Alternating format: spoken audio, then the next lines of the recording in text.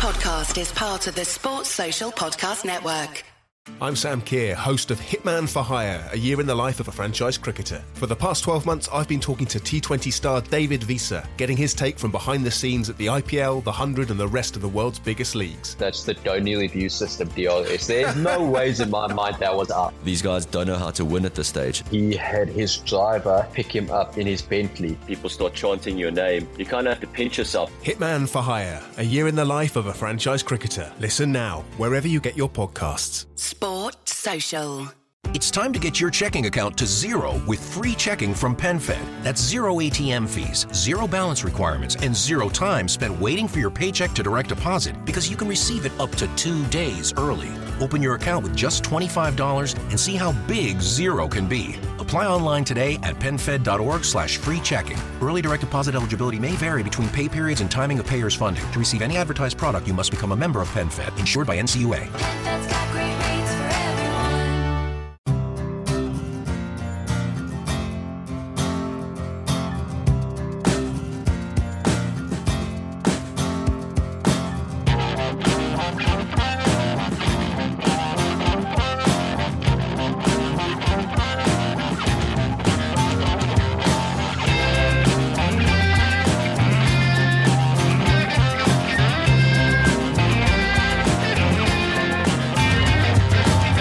Hello, welcome to the 5 Year Plan Podcast. Hey! That was very enthusiastic. Yay. Pod 231. Ooh. 231. Sponsored by Vector Printing for your print and embroidery needs. Go to vector.co.uk. That's a Vector with a K. Oh, nice unison. And JCIS, the global research and brand consultancy from South London. Visit jc-is.com. I will. Very good. That's my kind of impression. That's quite good. Yeah, thanks. That's all right. Andy Street. Hello. Kevin Day. Hello. And me. Three-person pod today. 3-person pod, yeah. So we all got to work 12%, 10, a bit more each. Yeah, it's going to be difficult to tell whether you're working hard or not, though, isn't it? Well, if you keep the bar low, then you don't have to do too much. You might ask two extra questions this week. No. That actually reminds me of a saying my late grandmother had, which she said to us in all seriousness: "Never aim too high, because then you can never be disappointed." Yeah. Which I just thought was really quite depressing. Absolutely, I think that's great. Homer Simpson's mantra as well. Oh, was it really? Yeah. And in a way, you can apply that to Palace this season, really, because they don't have to aim that high to get out of the relegation zone. Really, at the moment, he is working hard, isn't he? There we go, that's me done. I'm off. Yeah. Thanks very much. We have to aim as high as we've aimed all season. We have to aim for 17th is what we have to aim for. Yeah. It's just, but I mean, start of the season, that wouldn't have been what we're aiming for. Now we are. So, the goalposts have moved. That's what I was aiming for. If you were. But we know what you're like. The goalposts have moved. Yeah. That would explains explain a lot. Wilf, I can still see it now. Okay, well, let's talk about that game at Wembley on Sunday, which we all went to, all in attendance. So we can't get abuse from anyone for opining on a game that we haven't been to, which seems to happen most weeks. In your face, general audience and so forth. Having said that, some of us did meet quite early in the Wetherspoons of Victoria, so... we kind of had a guilty look at each other when Kevin went straight. Went, oh... You're here? Yeah. And he went, oh, you're here? Well, that's because you were with a Tottenham fan. I was with a Tottenham fan. Oh, really? Yeah. Yes. Okay.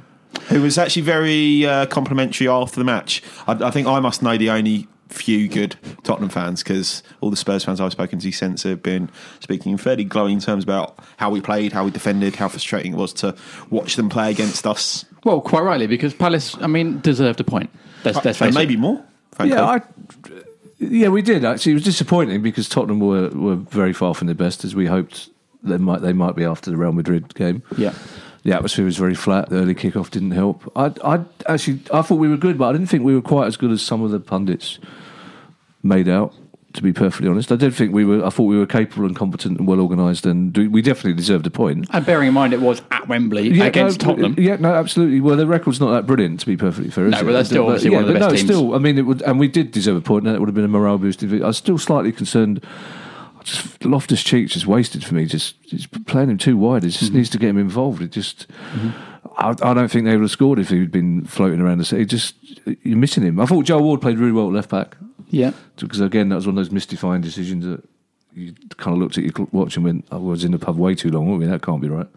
But no, I did think we were. And we were really, I mean, it's just our luck, isn't it? Their third choice keeper comes in, and once again, the keeper's man of the match. Has a blinder, yeah, 2 weeks in a row. Yeah. But the keeper was involved, Gazaniga was involved in the first contentious decision of the game, which was sort of clashing with Mamasako early on, Andy. Did you think it was a penalty? Well, I was about 300 yards away from it, and I've not watched any replays, so I have no idea. Really? I'm sorry to be difficult. I've not watched Have any you seen replays. it again? Fair, I think it was impossible for anyone to tell from the away end. And no one appealed for it around that's me. None of the players really appealed for it. That's why I didn't think it. I thought something had happened because clearly Saka went down. Although it's quite a long time after the play continued for quite a while before the referee seemed to notice. But I did think you'd expect it to be a penalty the other way when I did see it. I mean, he really came out. Yeah. He got nowhere near the ball. He really clattered him. Yeah. And I think it's one of those where our players didn't make enough of a fuss. Really, Or was it? I was thinking, was it too early in the game? Sometimes, I mean, you hear people say that, but it's possible. It's Being possible. in mind with the away team at Wembley. Yeah, there is that possibility. I mean, it's annoying because I did get really, really angry about Son later on because that was cheating. Pretending to have a head injury to stop our attack in the penalty area was simply... It's funny because you were texting me after the game about that, and I actually hadn't noticed it. And then I went online, and loads of people were moaning about it. But I missed that. It was nothing to do with the goal, and but it's just annoyed me when pundits get so cross about so many things, and that's cheating. As simple as that. And So what happened? He went down with a head injury. I think he from... Again, I've not seen the replays, but from some people that I know that were watching it, apparently he got clipped a little bit by sort of a stray arm. Yeah, I think it was the manner in which he got up so quickly. Immediately after the play is stopped, it's not the fact that he's receiving treatment for, I don't know, a couple of minutes or even 30 seconds. I think it's just the fact that he's down, purportedly with a head injury, and then within 15 seconds he's back up on his feet looking absolutely fine. He drew attention to it. That was the thing. He drew attention to the ref and to other Tottenham players. And we had the ball, and Townsend was on the attack. So it was like that was just frustrating. It's another little thing that adds up to frustration. But it is sort of part of the gamesmanship, isn't it? That players do these days. Yeah, and Spurs are very good with that. Some of that stuff. It's almost sort of straight out of the Argentinian defender playbook for someone like Pochettino. They're very good if there's any form of breakaway of doing the whole rotational fouling, sort of bringing it back so they can get back into shape. It's frustrating to watch as a fan. But equally, we've done it before under Pulis and Warnock, and I'm sure we'll do it again under Hodgson. It's to a certain extent the mark of a professional team. I think goes about things in the right way. To be perfectly honest, I don't think not the right way, but I don't think you always notice it with Tottenham because, to be fair, they are such an attractive team to watch normally that you let them off with that. But it's just because it was a bit of a scrappy game, and it was like we needed every bit of luck we could get. But then, I mean, it's to say the keeper. I mean, the save he made from Luca, I think, was just back post to the corner, just fantastic. The Townsend one's very, very good as well. So he has to get down very low, very quickly. Yeah, and then Wilf, because I thought the keeper had made his only mistake coming charging out to Wilf, and because Wilf rounded him so easily, and just like that was my fault because I was halfway up. I'd already started jumping. Well, I think we all had. We all assumed that was rolling in the back of the net. I actually thought it was a mistake for him to come out that quickly. I would almost have hoped that Wilf would have taken it early and actually done what Chris Wood did against Hennessy and just seen that he's out of position, seen that he can't dive. Could he have squared it to Townsend maybe? Or was Townsend not up at play at that point? No, I think he'd made the right... Once he'd beaten the keeper, then of course he has to go for the shot. But I think he was almost stuck in... It looked to me... almost one of those positions where he's almost wondering if he's going to get wiped out by the keeper and about to get a penalty. But you'd hope someone of Wilf's ability would be able to hit the target from there. It was a bad miss. Yeah. I mean, we hear a lot about Palace, this expected goals thing, which we do have questions about later as well. But Palace creating these chances, and chance creation, we're up there with the top teams in the league rather than the bottom, and we're not finishing them off. So are we victims of just simply not having a qualified striker up top that would finish those kind of chances? There's got to be a mixture of... Well, I think there's partially that, and I think it's undoubted that there have been some matches where you wanted someone to be able to play that sort of number 9 role. Against the teams that play a 3 and press quite high, like Chelsea did and like Spurs did on Sunday, it's actually worked quite well having Wilf and Townsend and not having that focal point through the middle, because it's just allowed them to get in behind and try and create things like that. But there have been plenty of matches where we've created good chances and there's not been a Benteke or even a Fraser Campbell to make the runs into the box. And even on Sunday, there were some very good balls squared across by both Wilf and Townsend, but no one really trying to chase in because obviously there's no one there. So there is that, but there's equally the fact that you don't expect someone of Wilf's ability to miss the chance that he missed. And if you look at that expected goals thing, if anyone's remotely interested, someone put that as 0.75, which means that you would expect someone in that position to score 3 times out of 4. And that sounds about right in terms of the sort of quality of that shot. And equally, you wouldn't necessarily expect a keeper to be repeatedly making the sort of saves that Gazzaniga did. So it's been a combination of, I think, slight... I don't want to say incompetence in not bringing in the striker, but certainly it's been a mistake and it's made things more difficult. But equally, we have been the victim of some pretty poor fortune as well. But you could also argue that if Benteke or another striker was playing, we wouldn't have created that chance anyway, because the approach play would have been completely different. Yeah, no, I think it's a very fair point. So I think we've created different sort of chances, and the fact with that is you would expect Wilf to tuck it away, and I mean just chance it. It was at the time it didn't feel too bad because it looked like we had more chances to come, and it was definitely a good performance. I mean, that's why I'm much more philosophical than I was this time last year, because I think we're actually a better side than we were or were about to become this time last year. I think we do look defensively better. We do look quite creative. We don't look like a bad team at all. So I am still relatively optimistic, and we have got this run of games to come. But and we will talk about that because obviously it's going to be a big but run of games. games. I still think there are interesting things. It's kind of like, well, why is Joe Ward having to play left back? You know, we've only got 3 left backs, so it makes sense, doesn't it? Why can't we find the right place to play Foster? Why is Loftus-Cheek still playing wide on the right? That would be, for me, for Loftus-Cheek is the bigger question. Because it was very obvious last week against West Ham, he started out wide and did nothing. And then came into the centre in the second half and was way more influential, set up the second goal for Wilf, admittedly with a very simple sort of 5-yard pass. I think the Wardy at left back is because he really likes Schlupp in this more advanced role, and so would literally rather have a right back at left back rather than losing Schlupp from the middle.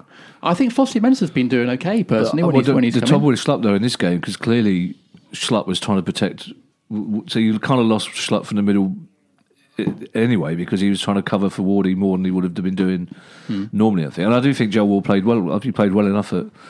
Schlupp continues to make mystifyingly stupid decisions at times. So there's one where he heads it straight back into a really dangerous area in the second half where he had absolutely no need to. There was another instance in which really what we should have been doing, I know it's a bit old-fashioned and a little bit basic, just hitting the channels on Sunday. And it worked when we did do that occasionally. And there was, again, an opportunity in the second half where you might not have been able to set someone away, but you certainly had just a really clear run of being able to just clear it down the line, and again turns inside, loses it, ends up nearly springing an attack.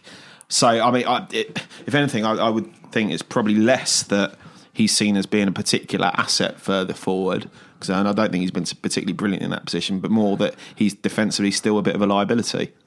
Perhaps not any more so than Van Aanholt. He's also been fairly poor in recent weeks, but, and that's what we used to say about Suarez as well before he got. But I mean, maybe it's a combination of the fact that, well, obviously Van Aanholt's injured, so we're not sure whether or not he would continue to be picked there. You maybe imagine that in light of some of the performances he'd had recently that Hodgson would think again. But maybe it's a product of just the fact that the left backs haven't been very good or aren't very good, one of the two. And Wardy doesn't wander much from fullback, whether it's left or right, does he? He'll stay in position. Yeah, I think that's why he's looking a better player, because Hodgson is using him the way Pulis used him. He's not looking for him to get forward. He's not looking for him to do anything other than defend, basically. And we've always said that he's a decent Premier League defender. Did he play left back a bit under Pulis as well? He did. I think he did. Yeah, it's just that he is a decent Premier League defender. It's just that you just expect fullbacks to do so much more in the Premier League these days. But maybe with Roy now, we won't. Maybe it is back to basics in a way. Yeah. I think it will be to a certain extent. I think he's very clearly got set sort of patterns of play he wants to exploit, and you could see there were instances in various of the games recently where we just looked like we're attacking down one flank we're not trying to sort of spread it about. We're not really looking to exploit both fullbacks. Yeah, we're just not really moving, targeting one side, and maybe maybe it doesn't really matter that much that one of your fullbacks then is a little bit more defensively minded and is better suited to sitting deep as Ward is. Mm-hmm. I thought we haven't quite got this. I don't think that Chelsea game was a one-off by any means, but we haven't quite had the same intensity since then. We haven't moved the ball. One thing we did against Chelsea was move the ball from flank to flank quite well. We did give them problems, and we haven't really done that. Mm-hmm. But they're much better performances. And we've had 3 London derbies with 3 decent performances. Yeah, away at Newcastle. Traditionally, our London derbies haven't been that good. Yeah. And I think we did. I know it's difficult to judge. Tottenham was short of Dele Alli and a couple of others, but I think it was as much us making them look poor as it was them just being poor. Because even after they scored, there was no. They didn't suddenly start battering us or step up again. We didn't panic. We just kept playing football.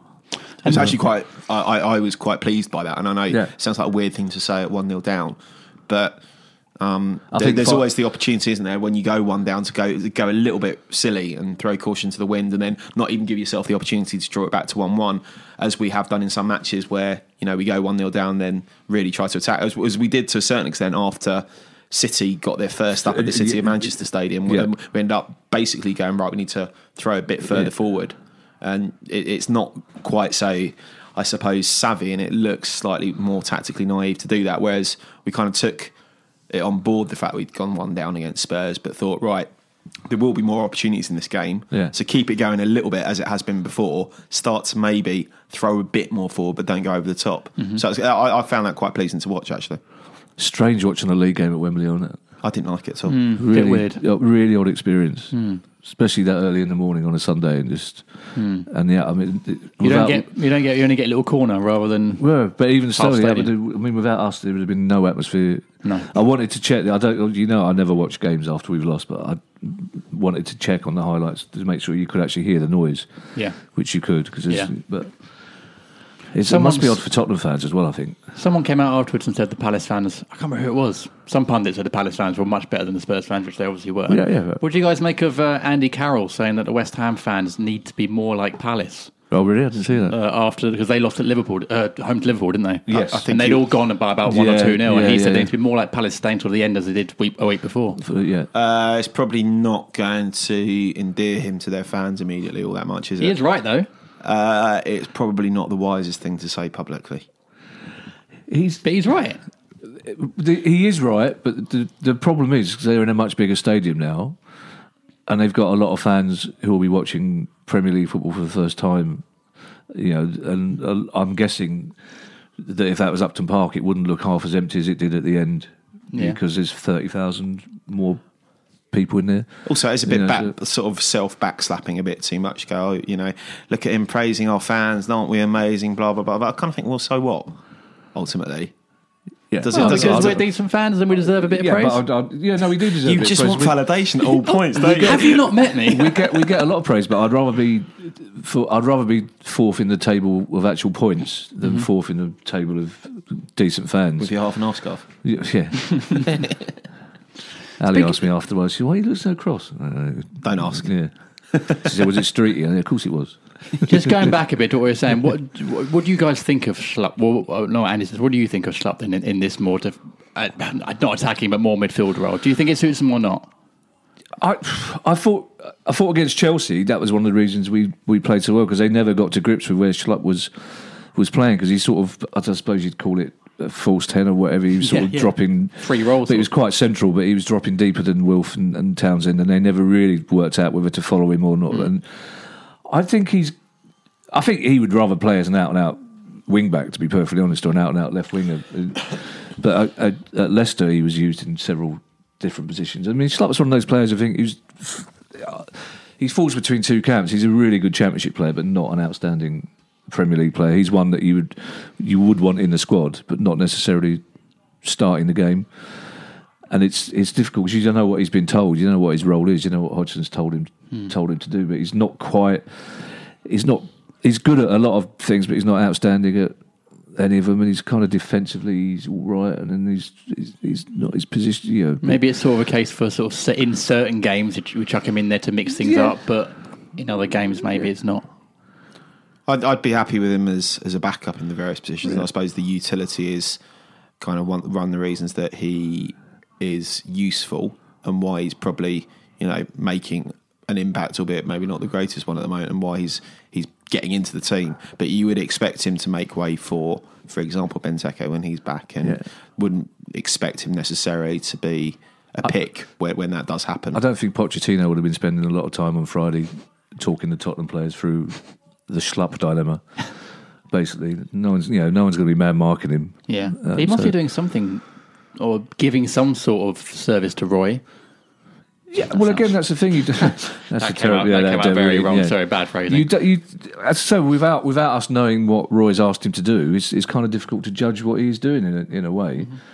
It was very obvious against Chelsea. It's been less obvious in the games since. I mean, he's quite clearly plugging out. I would rather see him. I'd rather have a left-footed player at left back, to be perfectly honest. And that's the trouble. You suspect that if we are close enough to the rest of the division in January for us to buy players, that one of them will be a left back. We bought 2 last year, and we now got 3 in the squad. That's a fair point. We've got 3 left backs, and none of them can really defend.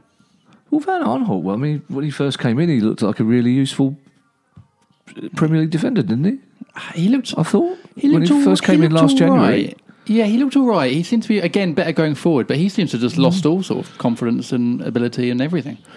Well, I don't think it kind of helped his confidence to be even picked for the Bristol City game, let alone what happened during it with that horrendous howler. Yeah.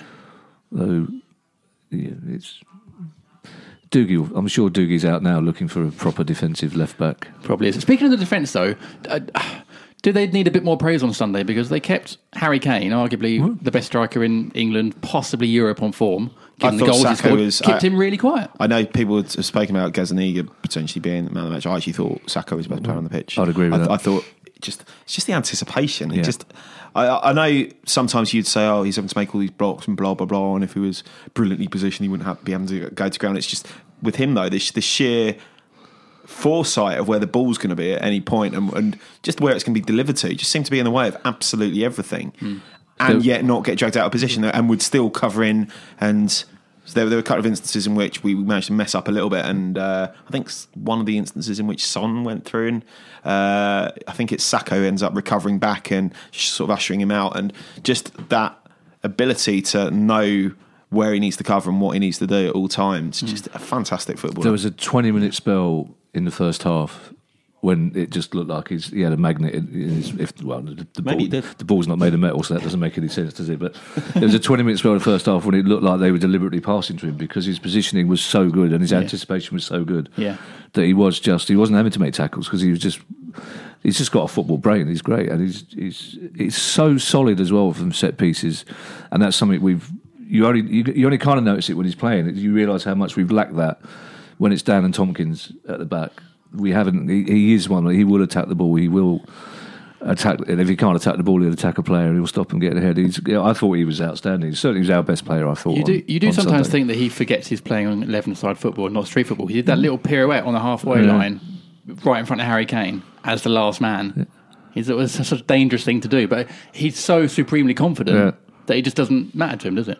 Well, he doesn't let it, get the better of him. Obviously, there was that not so advisable back heel against Chelsea. And clearly, that's not discouraged him from being equally flamboyant in future matches. So that's kind of what you want: someone who's not going to shy away. Yeah. You want players who not only are going to take ownership while they're on the pitch, but not shirk their responsibility once something goes wrong and hide. And with him, he could have messed that up and ended up with Harry Kane going through and scoring, and it wouldn't affect how he played. No. Yeah. Which maybe you'd hope it would, but you'd know that he would just carry on in exactly the same manner.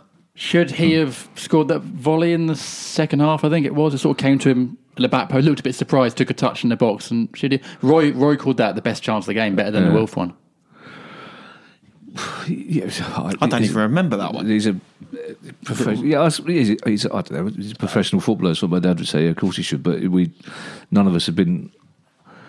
Well, in fact, the only goal I ever scored in Sunday football came in a similar situation. So really? If I scored mine in that, and that was in about 209 games, by the way. But and it wasn't at Wembley. How do you know it wasn't at Wembley? Well, you're right. It could be. Yeah. Was it? I don't know. I nearly scored at Tooting and Mitchell's ground once. Really? Yeah. That's a claim to That's a fame. long time ago. Yeah. No, of course, no, I don't think you'd ever blame a centre-back for missing a chance in those circumstances. And also, Palace fans, I don't think Palace fans ever really get on somebody's back, especially not. He's already earned, in the short time he's been at the club, he's already earned enough breathing space for no Palace fans are going to ever go in for anything going wrong, to be perfectly honest. Speaking of breathing space, should we have a break from part one? Nice. And Nice. He is working hard, isn't he? I've been putting the work in. We're going to have a break from part one, and in part two, we've got questions from our listeners. So, join us in a bit.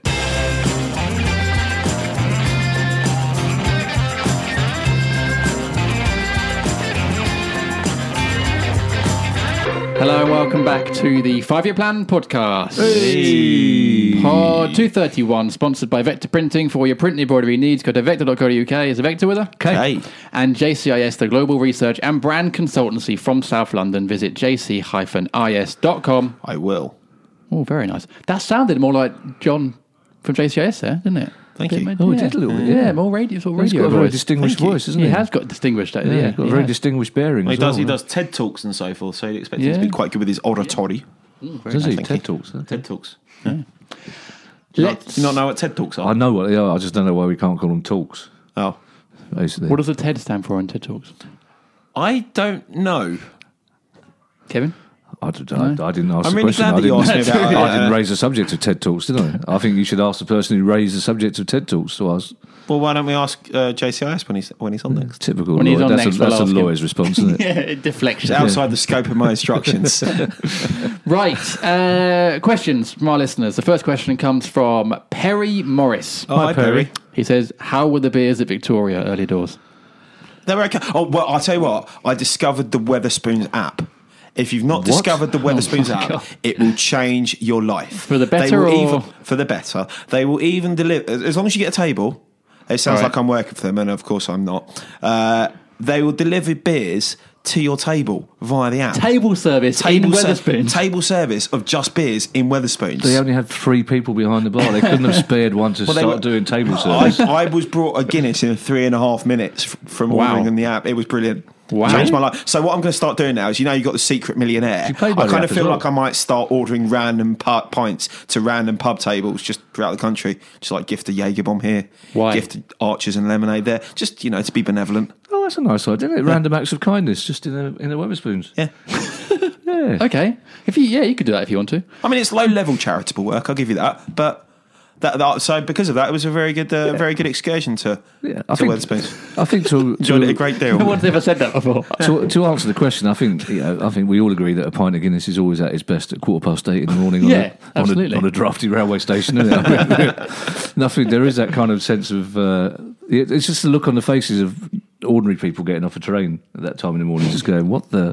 Those people are drinking Guinness. It's 8:15." Okay. Martin Patrick Hi, Martin.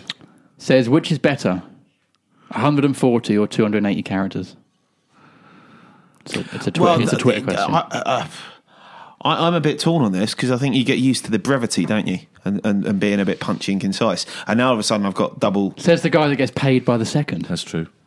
Well, yeah, but I've got used to the format now. So I've not really used a long tweet yet. Don't you have to get? I thought you had to be invited to. No, everyone's got it now. Really? It's been rolled out to the whole of Twitter. I wish I'd known that on Sunday when I was going on about a song. I would have would have been twice as long.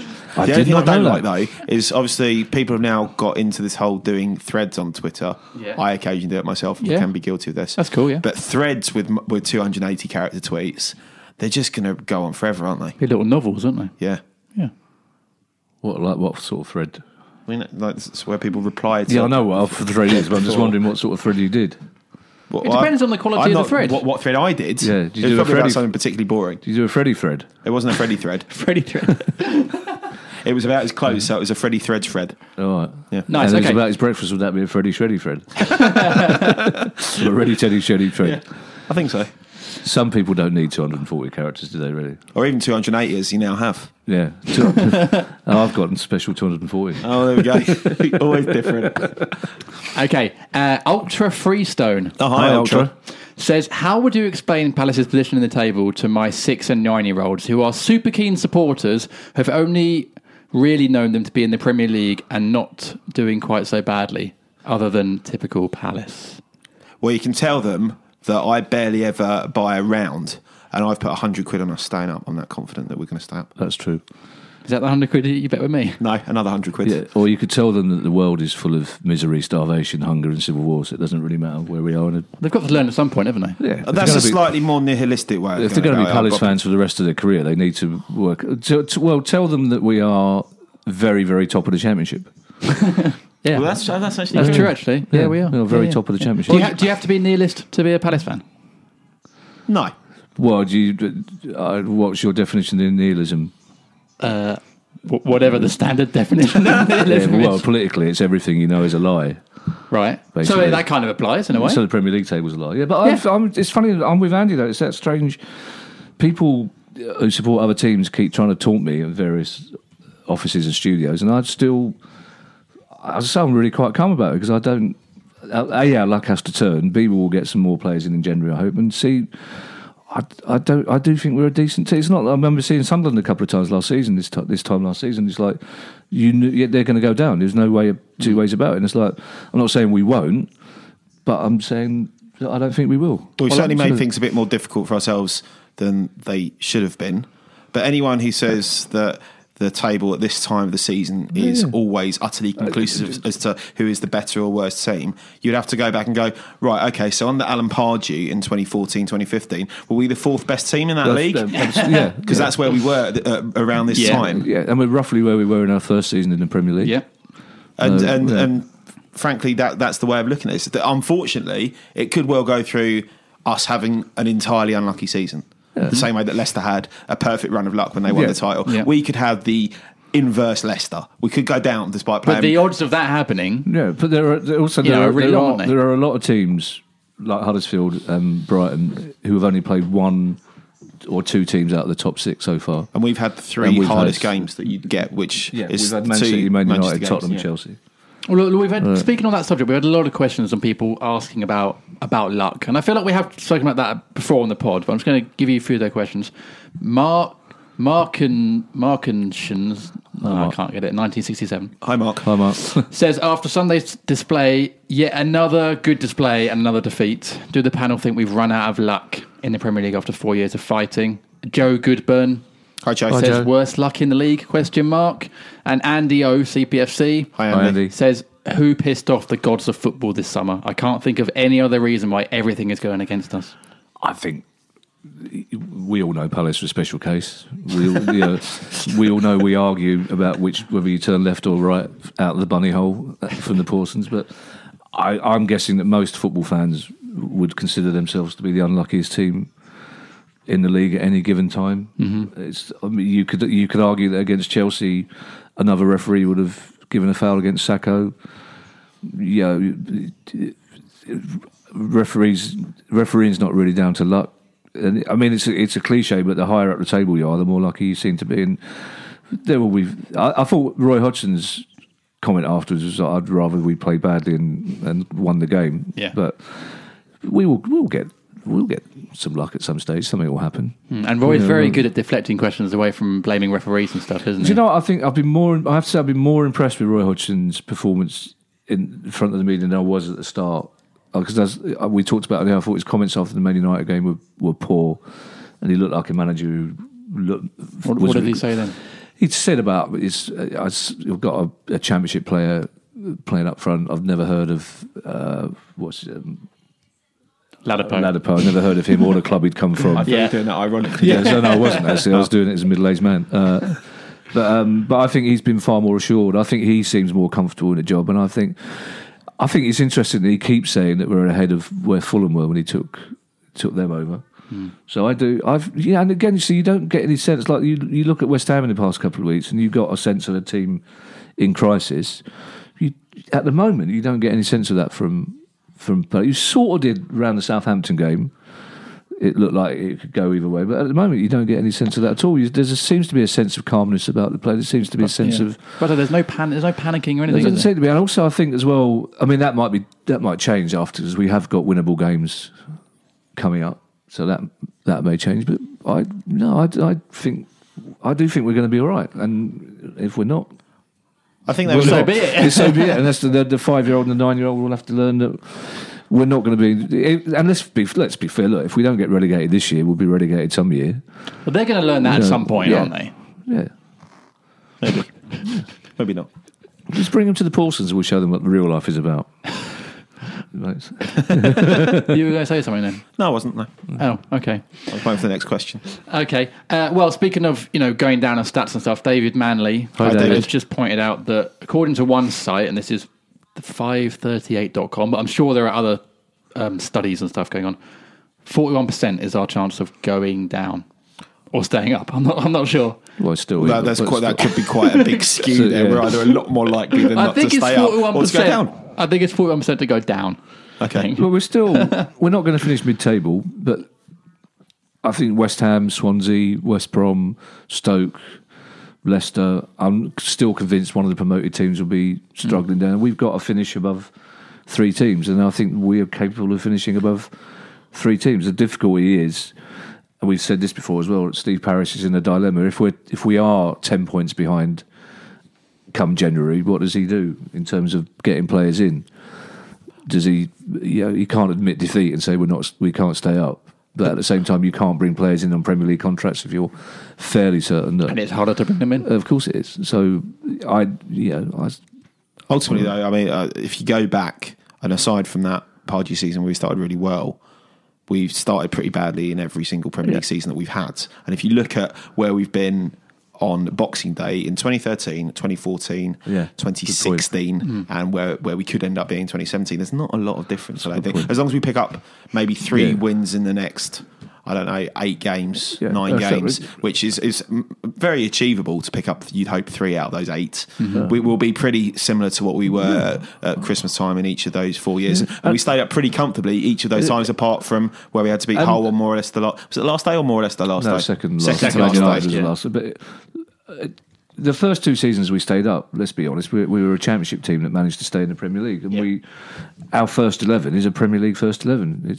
How dare you say that about a team that had Wilbraham and Dobby up front? And O'Keefe. Oi.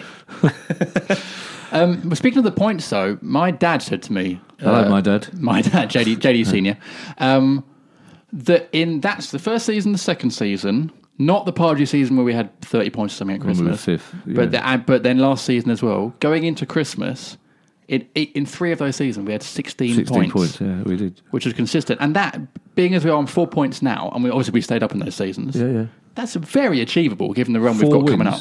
Yeah, we need 4 wins to be... We need 4 wins in 8 games to be in that similar situation. And given the opposition we've got coming up. Well, it is, and also because it does look like, touch wood, which I'm doing at the moment, for the purposes of those listening. Sort of, through plastic, anyway. That's right, they'll hear with a massive boom going through the microphone. Yeah.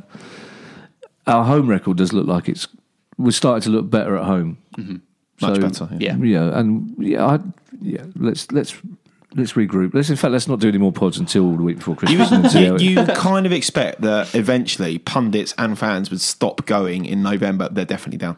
They did it about Swansea last season. They did it about Palace under Holloway to start. They always go, they're gone. They're gone. Absolutely no way about it. And you look at it, all it takes is stringing 2 wins back to back, and then you're straight back in the mix. How many of us said last November when Swansea were on, I think, 5 points after 12 games or thereabouts, they're gone. Yeah, they're gone. And then they went and beat us 5-4, and they sparked on a really good run, and they were nowhere near relegation really in the end when it came down to it. So I do wish people would stop being quite so fatalistic in the very early stage of the season, because it just ends up looking a bit silly. And I think you said it, Andy, as well. It's only really the first 44 minutes of the Man City game we looked all right. Second half, it fell apart a little bit. The only game that we've looked for 90 minutes poor was Man U. Yeah. Every other Since game, there's been a spell. There's been spells where we've been in the game, and we look like a team that's on an upward trajectory rather than a team that's suddenly, Swansea and West Ham you would be more worried about because it's going to be harder. And even Everton, you watch their highlights against Watford, and now I say this, they're probably going to absolutely smash us next game. But they score a 95th minute penalty and still manage to throw it away nearly by giving away a penalty that Tom Cleverley has to skew badly wide. The first goal they managed to give away, Jordan Pickford, who I actually really rate is having a bit of a mare with various things at the moment, and gives away a really soft penalty. They get caught high up quite often with probably the slowest centre back pairing that's in the league. Without a doubt. I think they're ones that, you know, they'd be looking at it and going, oh, we've spent £140 million here, we've got terrible defence. Yeah. Really? So there's plenty of teams who I think, and you would expect as well to a certain extent that the promoted teams would eventually start running out of steam a They little will. bit. At least one of them will go down without. Yeah, well, we all know which one we hope that is. Yeah. And they're all celebrating being eighth in the table, but it's a very long season. Of course it is. But also, bear in mind that we've got a lot of these teams to play twice as well. But also, I think that Everton-Watford result was actually a really good result for us, because they're going to spend 2 weeks going, oh, we're great, we're fine, we're safe now, after we scraped a win against Watford. And again, Watford, I think, they're not as good as their league position suggests. So I think Everton will turn up against us thinking they've turned the corner already, and I think that will play into our favour. They will probably have a new manager, though, at the same time, you'd imagine. I don't know. Well, Who might that be? Well, I mean, that would be... You'd like to think he'd have the common sense to say, can I take the job after that game, if he does take the job. Yeah. But even apparently there are rumours that he wants a relegation clause in his contract. So that doesn't give you the most... We're talking about Sam Allardyce. Yeah, we are. Yeah. But there was a rumour today as well that actually they want to give it to David Unsworth.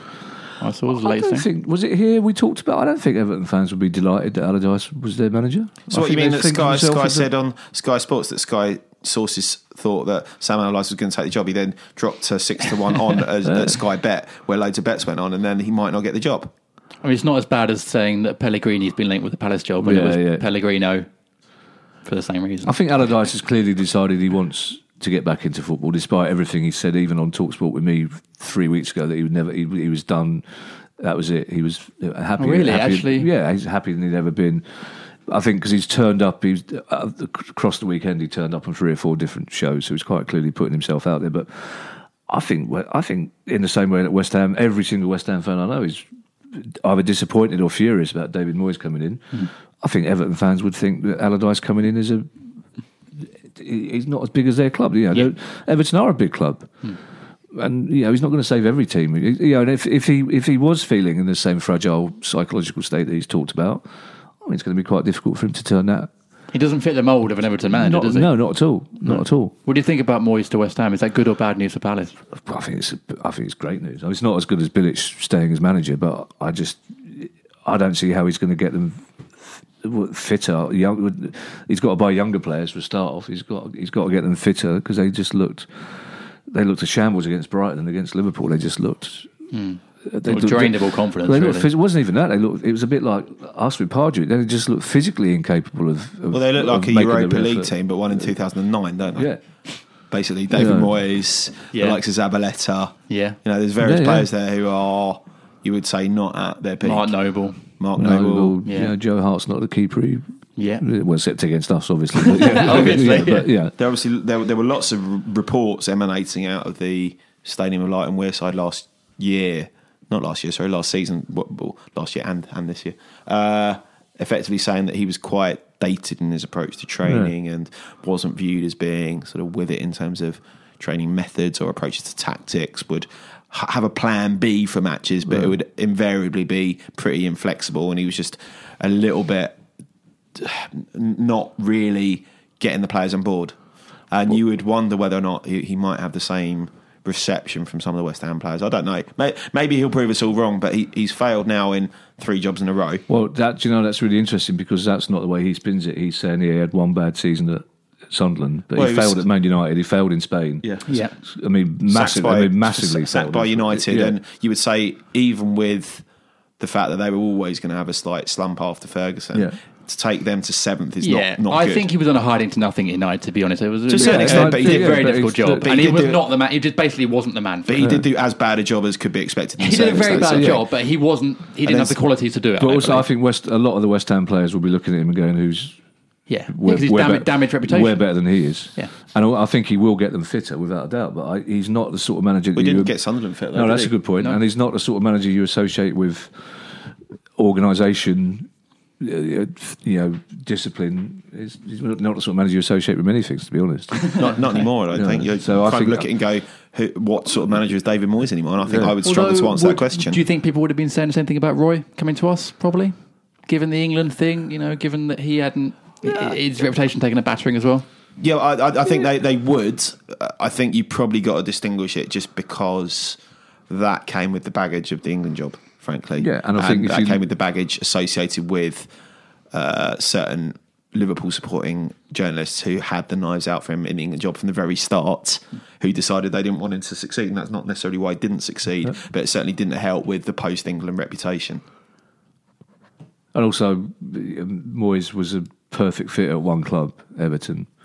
You know, Hodgson wasn't a disaster at Liverpool by any means, but he was good at Fulham, he was good at West Brom, so Hodgson's got a more rounded reputation.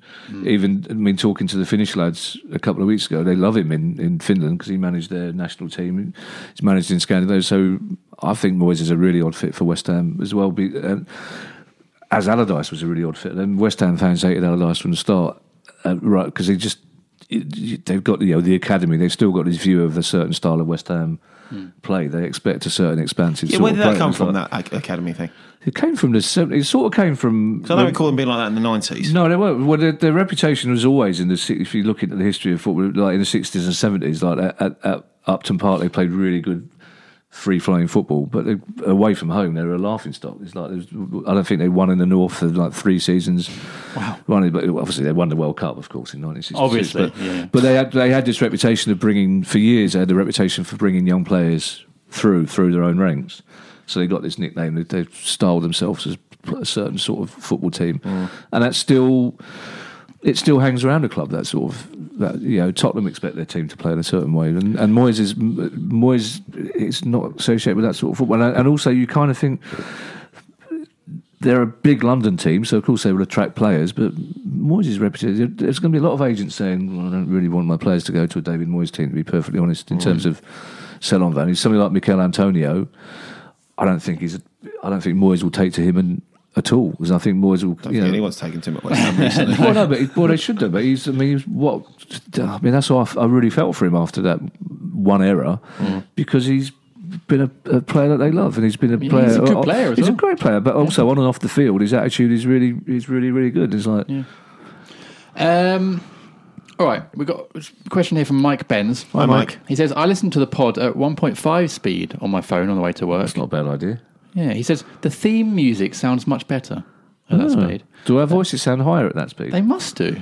He says, the music is more upbeat and positive. I think the slow, lethargic, normal speed version is affecting team performance.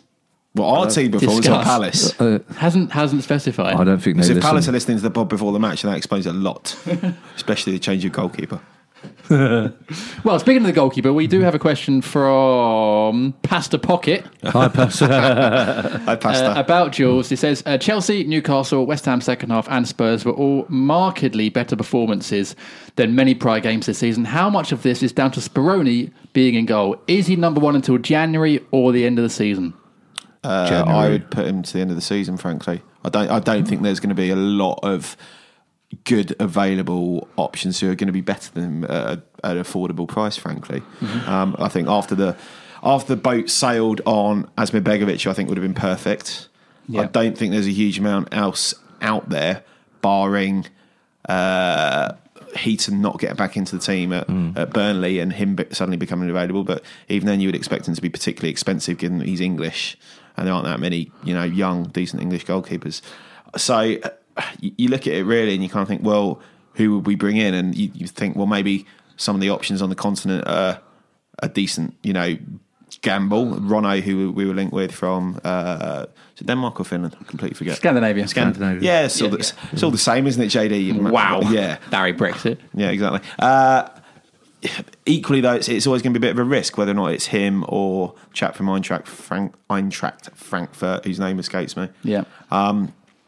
If they've not played in the Premier League before, you are taking a bit of a punt, bringing them in and putting them into the team in January. I think ultimately, Jules isn't getting any younger, so he's not going to have a ridiculous amount of time. But I don't see anything to suggest that he's got markedly worse, as some people like to say. It seems almost not on the last 4 games. almost a bit of a cliche. I think the interesting thing with Jules is that we all love him so. We so want him to be the reason.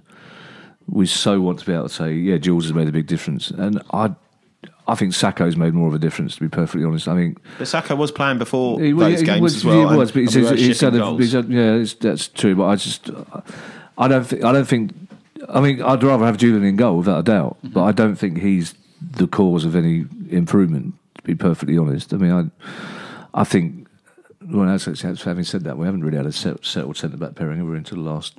No, we does seem like with Dan and Saka, we are missed West Ham, didn't he? Did he miss West Ham? He did. Tompkins played, yeah. But I do feel with Dan and Saka, we are starting to get there. But I think as well, having Jules behind helps him. I think that that does help confidence-wise, without doubt. It does help. And he's been in this position with Palace so many times before, isn't he? Coming back and basically reasserting himself. No, I know, but also this position in terms of struggling in the league, he's very experienced. At just when we've got to dig in and put in those solid, average performances, he's done that. Hasn't made any mistakes in the last 5 games. I don't remember. No. I think in the last 4 games, he's not really had that many saves to make. But I can't remember him being this vocal before when he's been in the first team. He's really, really vocal. He's talking all the time, and he's really. You can see him. He's really organising. He's really shouting that.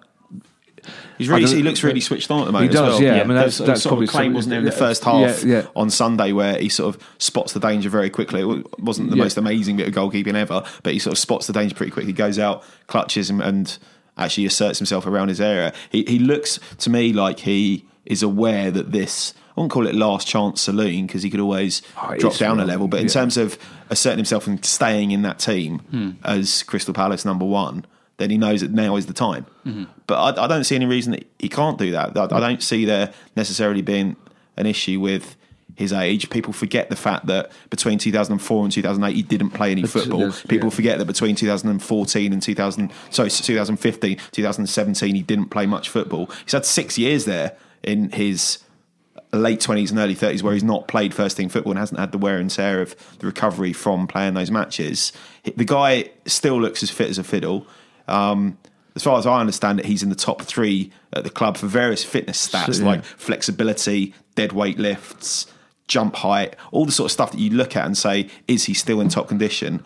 And every indication from those people is, yes, he is in top condition. And until you start seeing him making mistakes that would suggest, right, his reflexes are starting to slow, as happens to all of us as we get older eventually.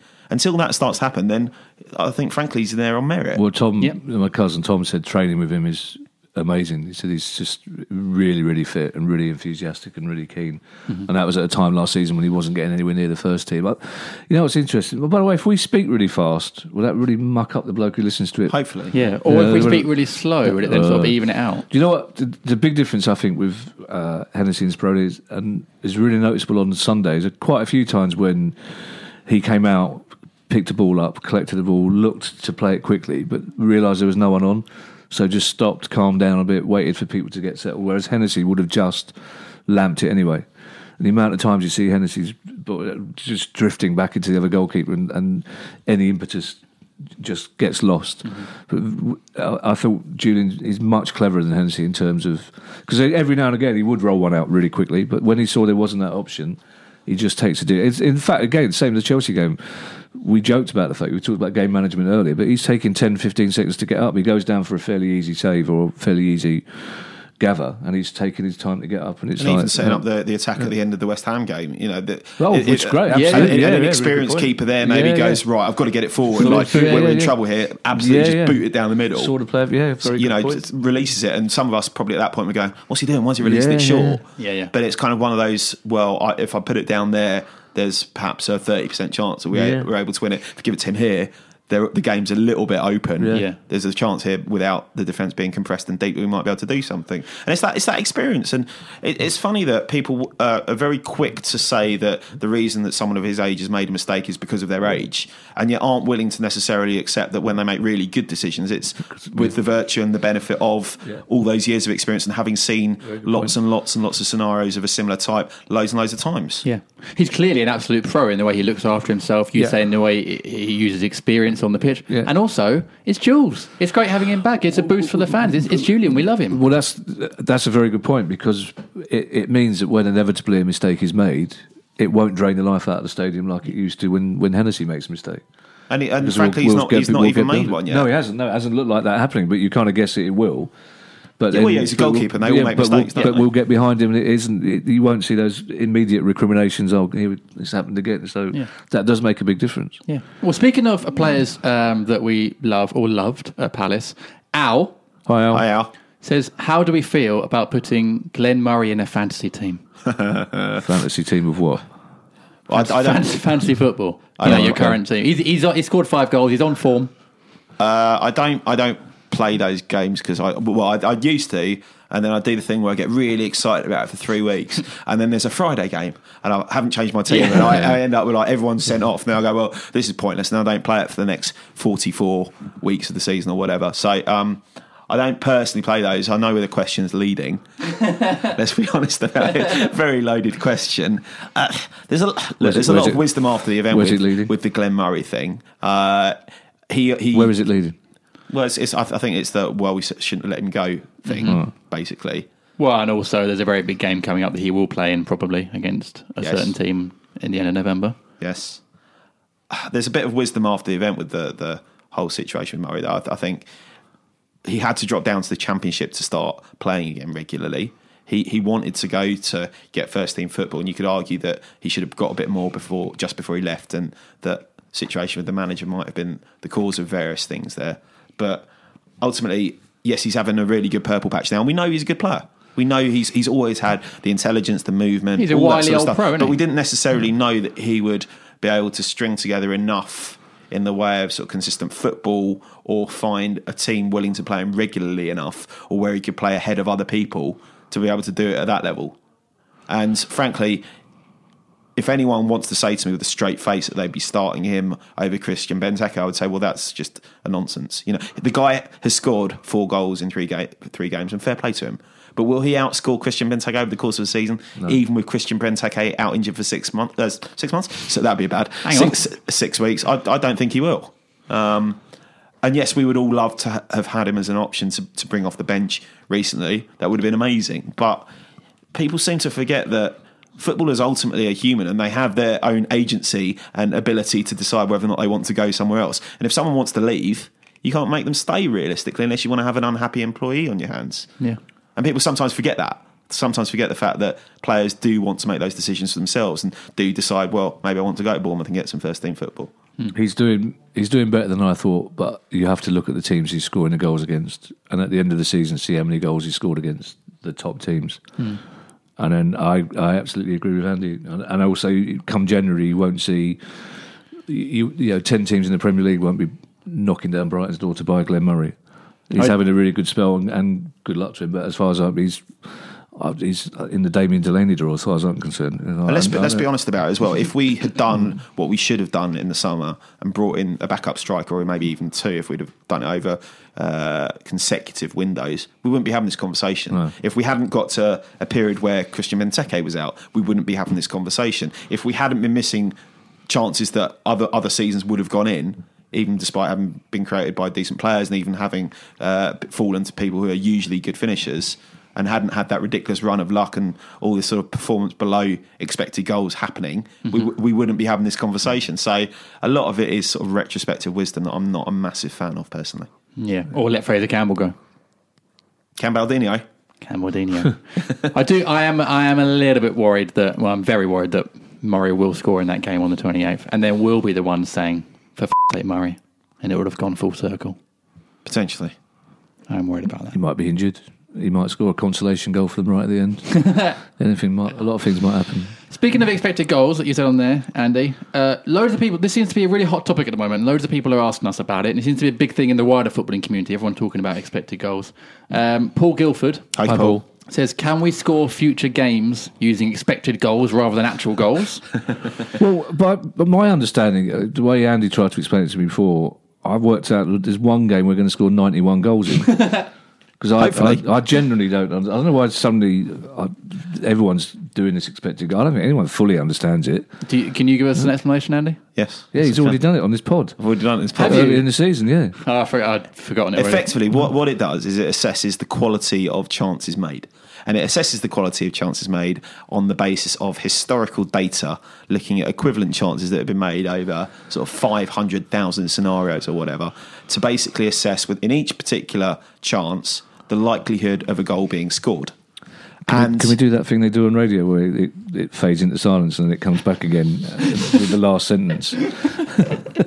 Thank you very much. And ultimately, all it is it's a pretty objective way of looking at the quality of chances that you're producing. And frankly, if you get to the end of a match and you have a higher expected goals rate than the other team, you should have beaten them. You might not have beaten them. And you might not have beaten them because you're unlucky, or you might not have beaten them because you don't have a striker of note up front to finish off the decent chances, or you might not have finished them because they've ended up hitting a ball and it's hit a beach ball and gone in via Pepe Reina's left leg or something. You know, but the way it is useful is it's useful in trying to assess whether or not you should have got better from the match, and whether or not the performance merited you looking at certain things in a certain way and go, well, we've absolutely battered them here today. Yeah. So it is quite a good metric for measuring performance. Well, it's a similar way that it's just a more quantified way of looking at things in the same way that we might go to the Porters after and go, I don't know, we've lost that match.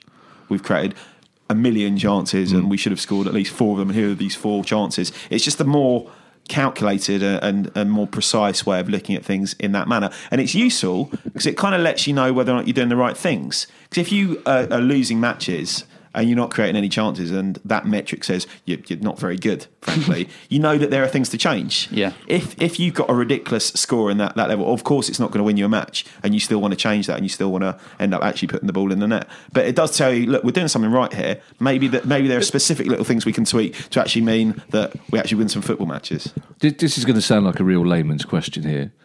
It may also sound like I wasn't fully paying attention when you were speaking then. But after our 7th game of the season, when we hadn't scored any goals, why wasn't our expected goals per game 0?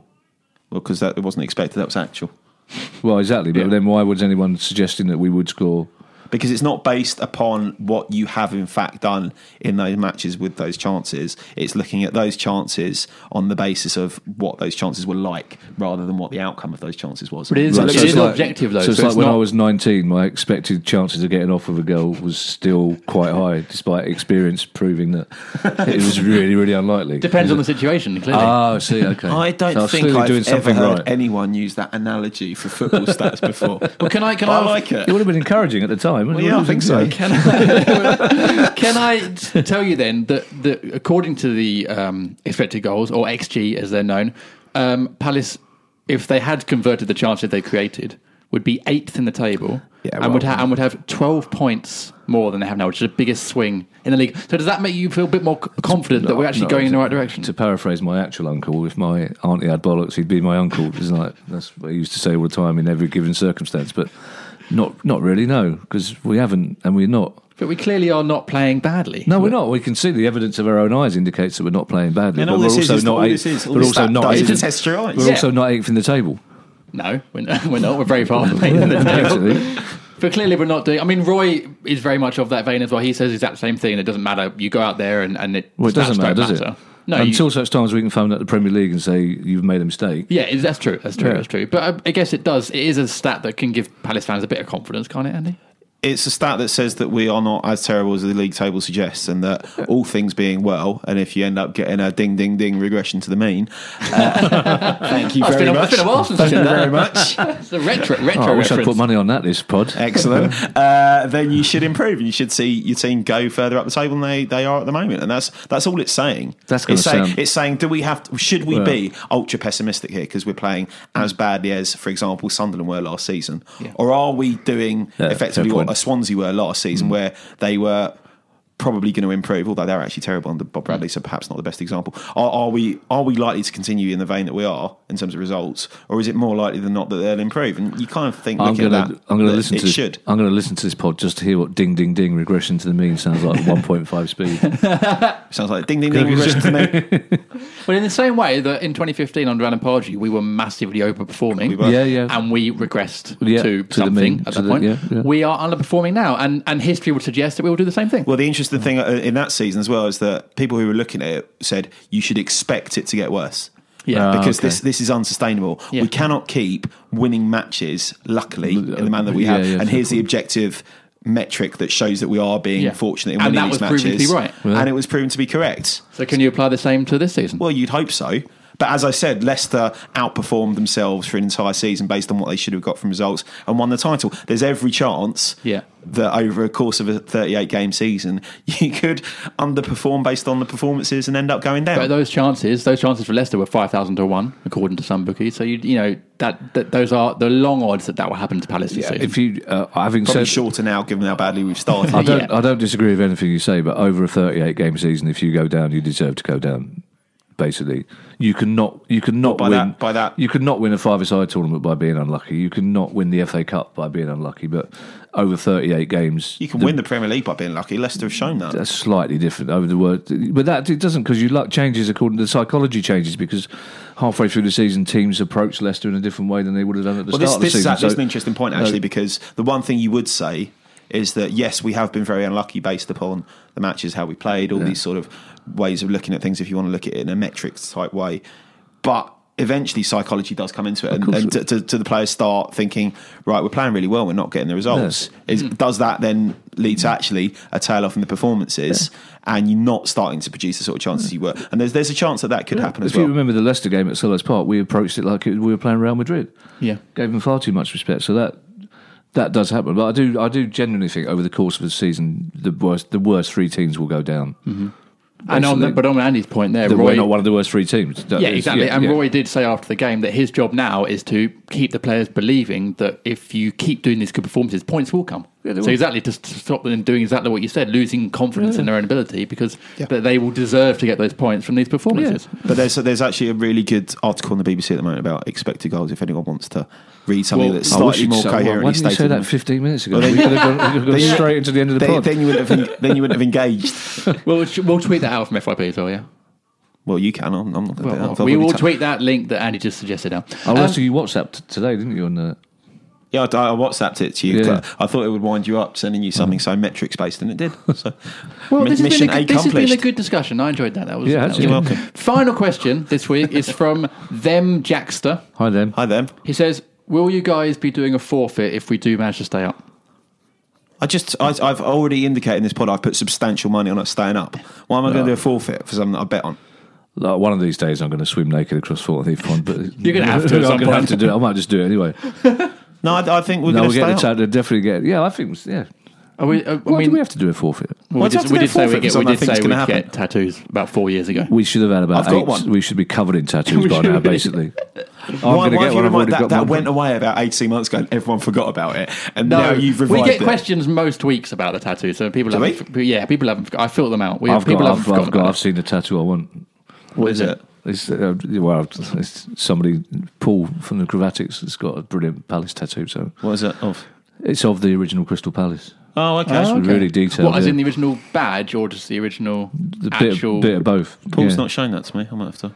Well, you know. That's how the question is mine's going to be an expected goals map of our game against Tottenham. With Endicott's, which we won 1.5 to 1.4. Yeah, with Endicott's, which obviously gave me a lot of solace. Right. Let's wrap it up there. Thank you very much for your questions. Sorry we couldn't read them all out, but please keep sending them in. We do appreciate them. After the break, we're going to preview Palace's next game, which is in 2 weeks after the international break, at home to Everton.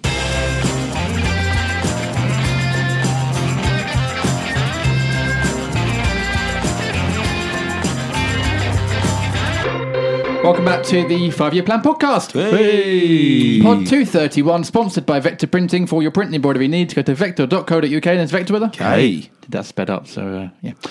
Or JCIS, Global Research Brand Consultancy from South London. JCIS.com. I will. I completely ruined that. Palace versus Everton is the next game. I've heard that sponsors really like it when you can't hear a single thing that's said about their company. They all know who it is anyway. Yeah. We're no pod next week. International break, so we're going to take a break. But after that, we come back and Palace are at home to Everton, and we've had a few questions regarding that, and a particular manager who we did reference earlier might be in charge. Panda Arms 101. Hi, Panda. That's a great name. Hi, Panda. Says, will the £2 million we get from Fat Sam's, I'm just going to call him Sam, from Sam's retirement gig at Everton go towards new cladding on the Arthur, or help us extend the sticky tape and Meccano fan zone? Fan zone looks. I've not been in it. It looks great. The fan zone. I've not. It looks great. I feel like that was another loaded question. Yeah, it was a bit. The Arthur needs more than cladding. It needs Well, it's not going to hurt, is it? If to the extent the reports are correct, and obviously I think only someone reviewing that contract would know exactly what it means, and what it says. To the extent it's correct that £2 million would make its way to Palace, and we will be looking at new players in January. Having the availability of that cash like that cannot be a bad thing. I don't think we're getting $2 million from him. My understanding is we withheld the $2 million. Well, see, that's what I've heard as well. But he again, gets another, if he takes another club within 2 years. Yeah, but he's a wealthy man, so I imagine Everton will be offering that. And Everton are a wealthy club, so it's pocket money to them. I'd be surprised if I don't want to get too far into speculation on this for obvious reasons, but I would be surprised if someone as experienced as Sam Allardyce would agree not to have the bonus paid to them for 2 years. But also, you look at Unsworth.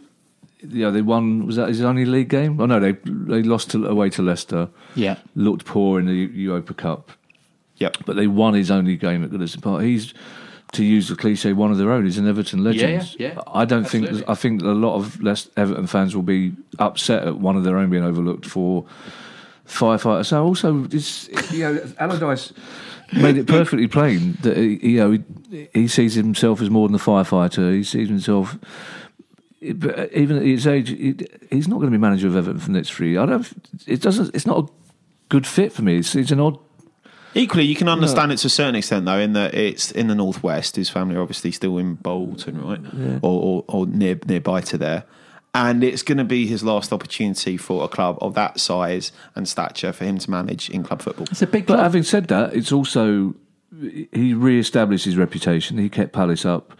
I think it'd be not harder to keep Everton up because they're a bigger team with more resources, but he's got to do it in some style for his reputation not to be tarnished after what he did with Palace. And or his reputation not to still be a firefighter. Yeah, I don't think Sammy Lee would be an acceptable choice for Everton fans with his Liverpool background. I think it'd be a really.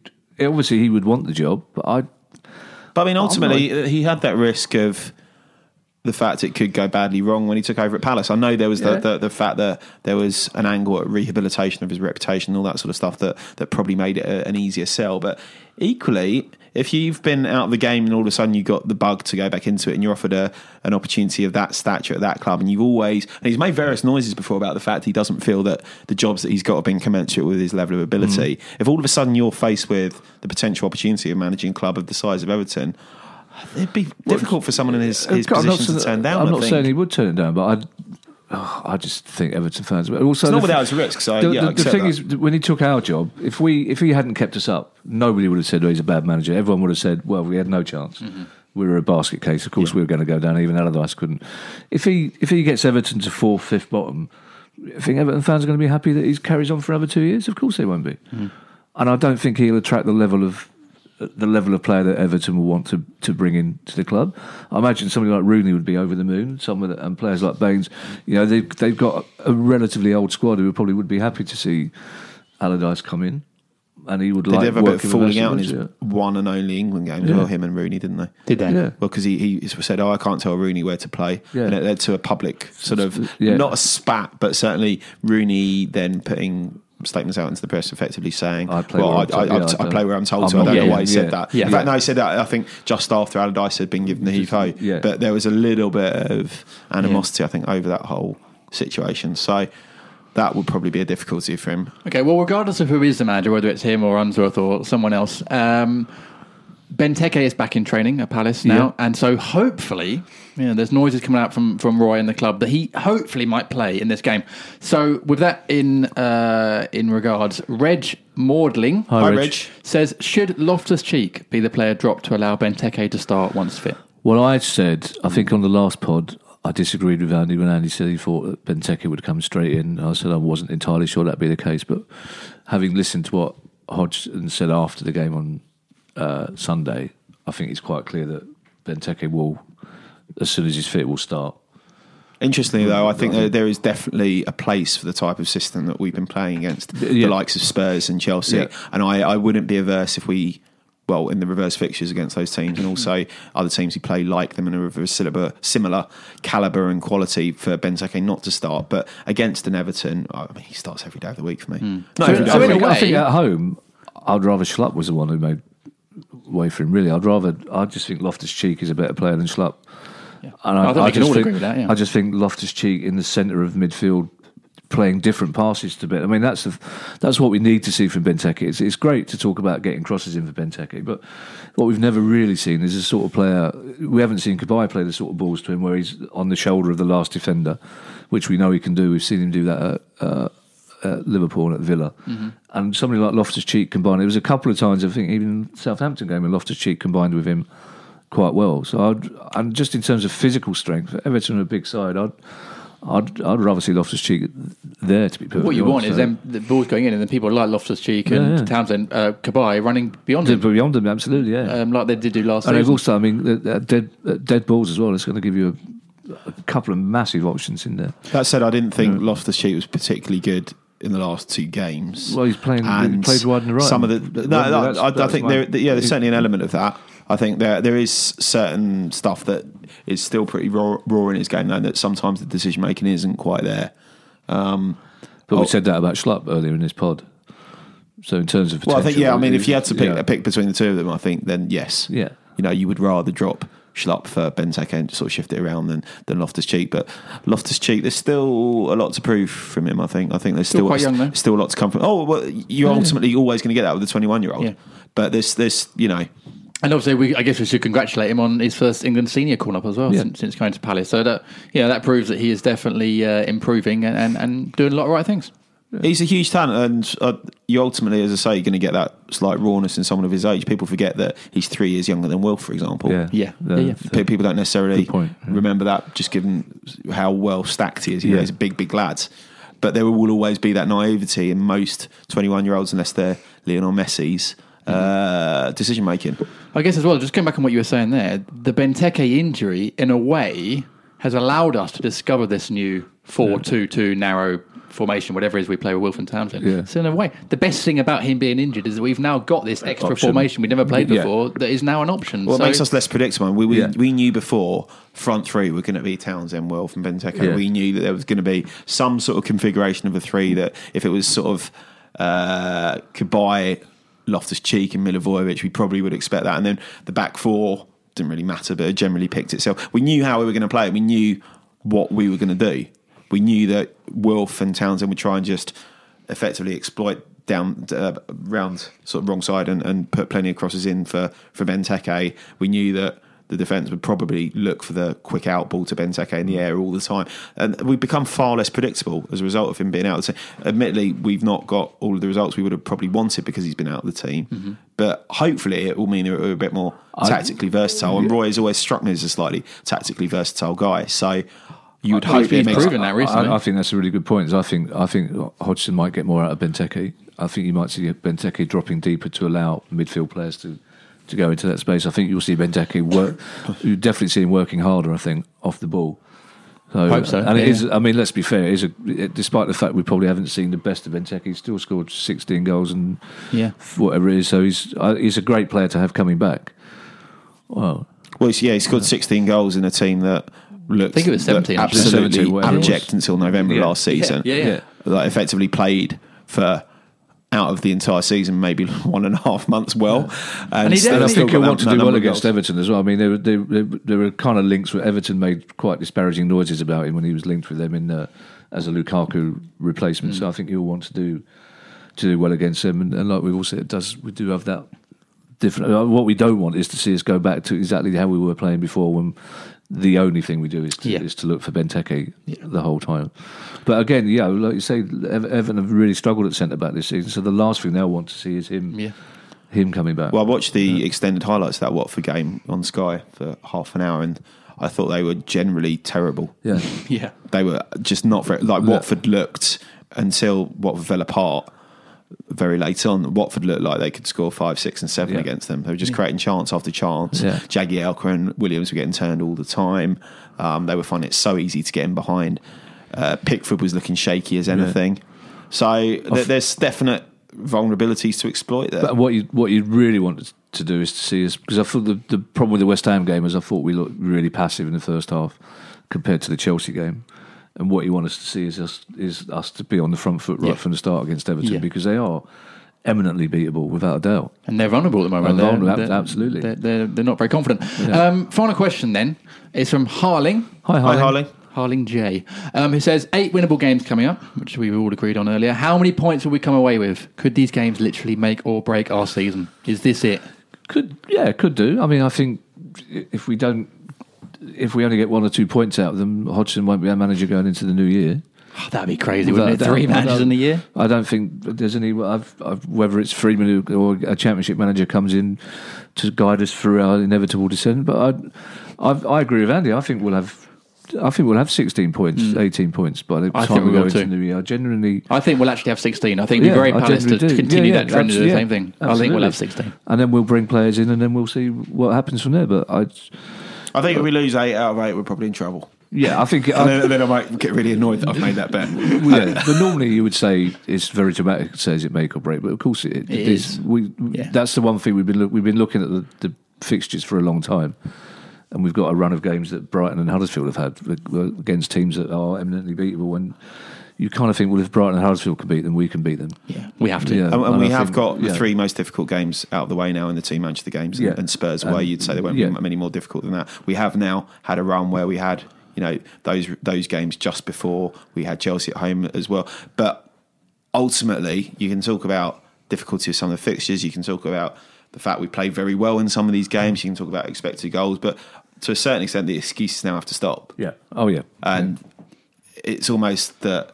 I think I said this some the other day, and you're probably going to have to bleep this. You've just got to stop f***ing around now. Yeah. You've just got to start putting points on the board. The performances are there. Yeah. But... it's time to really get down to business. Well, speaking of which then, let's stop effing around, but let's just stop the pod there, I think. Oh, okay, yeah. I was going to... I didn't want to repeat Andy's thing, but... Although you did swear earlier, so you were the first one to swear. Did I? You did, yeah. Did I? Yeah. What did I say? Don't repeat it, because then I got to bleep that out as well. So, it was about Mr. Murray. Oh, and yeah. I just realised I forgot to make a note of when that was. Yeah. So doesn't matter. Leave it. It makes a really polished sign off to make notes while you're signing off the pod. We know at least one person won't hear it because they're going at 1.5 speed. So yeah, that's true. Yeah. Although last week I did... For dog's sake, Murray, what did you say there? Okay, cool. Guys, thanks very much for being on the pod. You're welcome. Listeners, thanks for listening. No pod next week as the break. We'll be back with you after that very big game against Everton. So, see you then. Bye. Bye.